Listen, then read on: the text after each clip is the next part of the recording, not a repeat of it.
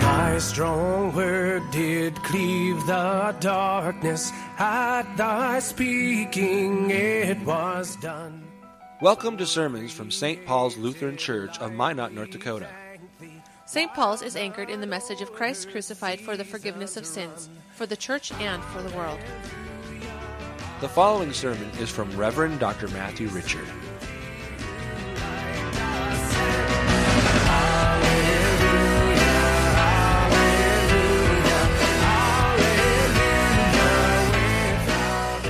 The epistle is from 1 Thessalonians chapter 5.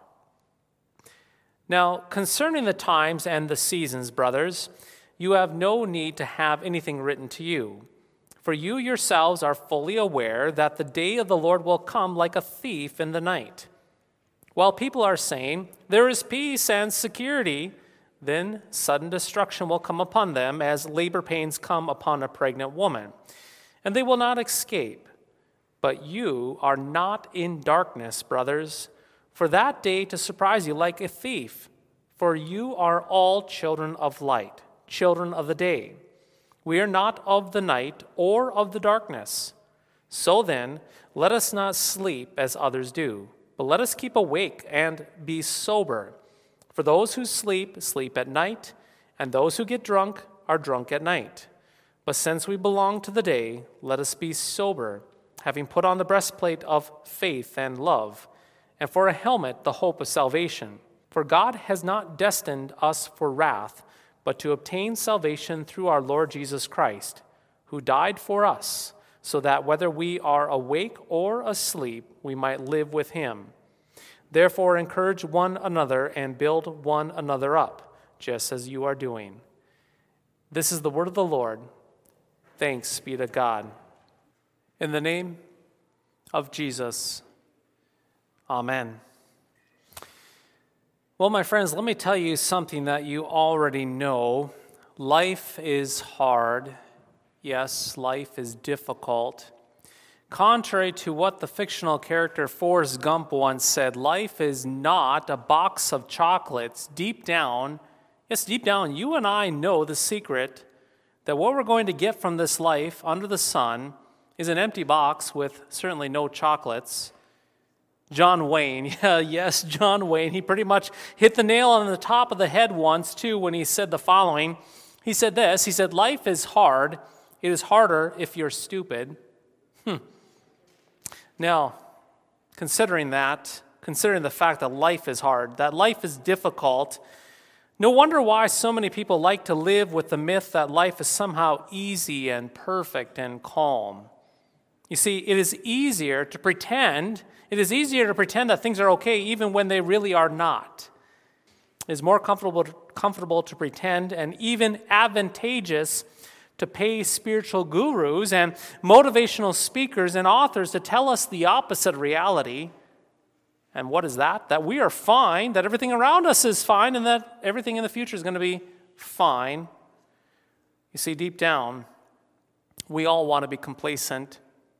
Deep down, we want to congratulate each other, pat ourselves on the back and say, we've got this made. Life is easy. Things are looking up. Yes, things are looking up. Everything is getting better every day.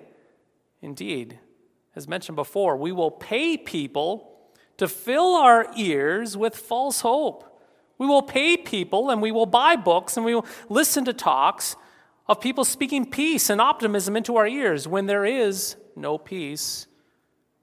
When there is no reason to be optimistic about the world's future. As a pastor, perhaps the most significant criticism that I have received from parishioners over the last 15 years has to be that mentality that I need to stop being negative and to be more positive. Frankly stated, I have been lectured with a finger pointed in my face to put on a happy face and to brush off the clouds of gloom and tragedy. I've been told that I should exemplify energy and happiness and positivity from pulpits. Yes, from pulpits at all costs. I've been told that songs that sound sad and Bible passages that sound heavy should be avoided in the church. I've been told before to avoid themes like hell and wrath and sin and death. I've been told that funerals should not be funerals but need to be celebrations. To the point, over the last 15 plus years, I've been told that the church should not talk about anything negative but focus only on the positive at all costs. Dear friends, part of our human condition, part of our human problem is that we like to live in the dark. History and everyday experience and the teachings of the Bible show us that we humans prefer it when pastors and politicians and journalists twist words and doctor truth, when they put Band-Aids on severe problems, and when they say to us things such as this: there, it is not so bad, you will be just fine. Everything is going to be okay, things will look better for you, trust us. You see, we find it more comforting to be asleep to the problems of life. If we can somehow stay asleep to the threats and those problems and the difficulties in life, it is better that way. It is easier to be awake, to be aware of the problems and the threats and the difficulties of life. Well, it is hard. It is uncomfortable. In our epistle reading from this morning, the Apostle Paul, he tells us, though, that we Christians are not children of darkness, but children of light. And as children of the light, we are not asleep in this life, but we are awake. In other words, as Christians, you do not sleepwalk through life like the rest of the world. You do not live asleep in the silly myths of complacency.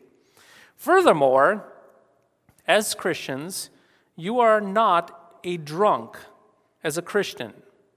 Literally and figuratively, you are not a drunk who is stupefied and unable to understand the dangers of life. Your life as a Christian, yes, each and every one of you, your life as a Christian is neither one where you stumble around in the darkness asleep, nor stumble around intoxicated by fear, but instead, as Christians, you are sober-minded, you are awake, you are alert, you are aware to the realities of life. Baptized saints, you must understand that life is different for you as a Christian. Indeed, it is. You are not like the world. That is to say, when the rest of the world feels earthquakes and sees death and experiences viruses, witnesses riots, and experiences fraud, two things will happen to the world. The world will either run to the cover of pretend peace and safety, or the world will become intoxicated and unhinged with drastic emotions. On the one hand, when disaster strikes, the world will do everything possible to gather people, to soothe them with lullabies of falsehood, to coddle them asleep in complacency. Or the opposite will happen.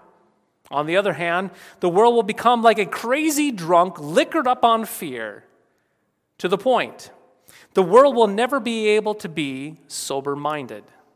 The world will never be awake, never be alert, but either hiding under the covers, asleep to the problems of life, or unhinged in irrational emotionalism. You, though, yes, each and every one of you, you are not of the world. You are not of the world. You are not called to darkness and sleep.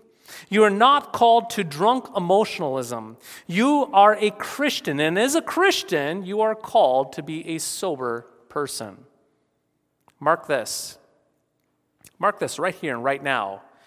As a Christian, you do not let your appetites, you do not let your fears and your emotions rule your life.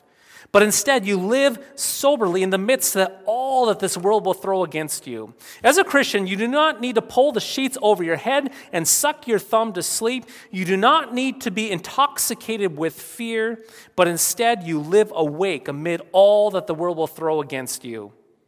Because you know the comforting news that all ends well in Christ. You know the comforting news that all ends well in Christ. You see, that is really the game changer, is it not? When you and I know the end of the story, that all ends well in Christ, it changes everything. It changes everything. Because we know that Christ holds not only the very beginning, but that he holds the very end, you and I, we can look soberly at the realities of life, not with fear, not with a frenzy, but with a calm and a cool and collected disposition. Think of it this way, baptized saints. Think of it this way. You and I know that this life under the sun is a vale of tears, a valley of tears, as they say. Jesus tells us that in this godless world that you and I will have problems and will continue to experience difficulties. He promises us that for sure. We know that because of sin, there's no such thing as some sort of golden utopia off in the distance. There's no such thing as peace in this world. We have always had problems with war and disease and unrest and conflict and death and disaster, and we always will. And yet, regardless of these problems in life, hear this, we can lift up our chins and know that with every moment, that with every day, that with every problem, with every disaster, with everything that comes our way, we can know with each of those events, with each of those calamities, with each of those struggles and those pains in this valley of tears, with each one of those, we draw that much closer to Christ coming back for us yet again and making all things new. You see, this world will either cry out peace when there is no peace, or be intoxicated with fear. But you, as a Christian, you will continually guard yourself against both of these extremes. When you feel earthquakes, when you see death, when you experience viruses, when you witness riots, when you experience fraud yourself, these shall not force you to dark ignorance or silly, stupefied emotions, but they shall cause you to lift up your head, to lift up your chin, and to know that these are signs that this life is temporary and the Lord Jesus Christ is coming back someday to make all things new for you. When we think about Christ coming back yet again, this second coming of Christ to judge the living and the dead, it shall not produce any fear. Surely we do confess every single Sunday, and we believe, teach, and confess, and we know that Christ will come back to judge the living and the dead, but this will not produce any fear in you and me. You see, at the end of time, we need not fear God's wrath. Yes, Jesus is coming back with great vengeance to make things right. He is coming back not in meekness, but with force and power. But the news of the end of the world, as we know it, shall not bring about drowsiness or intoxication. No, the news of Christ coming back for us one day shall make us raise our heads. Yes, raise our heads even higher. For in Christ, you and I have gained complete redemption. You see, by Jesus giving himself into death for you and for me, we have complete salvation, nothing held back, nothing to fear. So in Christ, in all circumstances, and in light of this second coming of Jesus, you shall live with sober alertness. You are awake. You are a Christian. You are aware of reality. You are not discouraged. You are not easily swayed. You are not easily given to fear. You know that whether you continue to carry out your obligations in this life, in this valley of tears, or if you rest 6 feet under in the grave, that Christ holds you. That Christ holds you.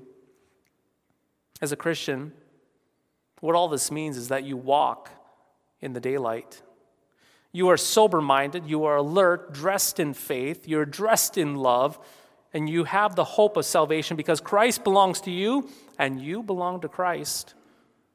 So no matter what happens in this life, you know that you are not destined for destruction, but for salvation. And so, dear baptized saints, lift up those chins, lift up that head, smile with joy, and have cool confidence in Christ. Christ holds the beginning, and he holds the end, and he holds you in spite what this world throws at us. And we have confidence in Christ. Christ, who is the Alpha, the Omega, the beginning and the end, who holds you. In the name of Jesus, amen.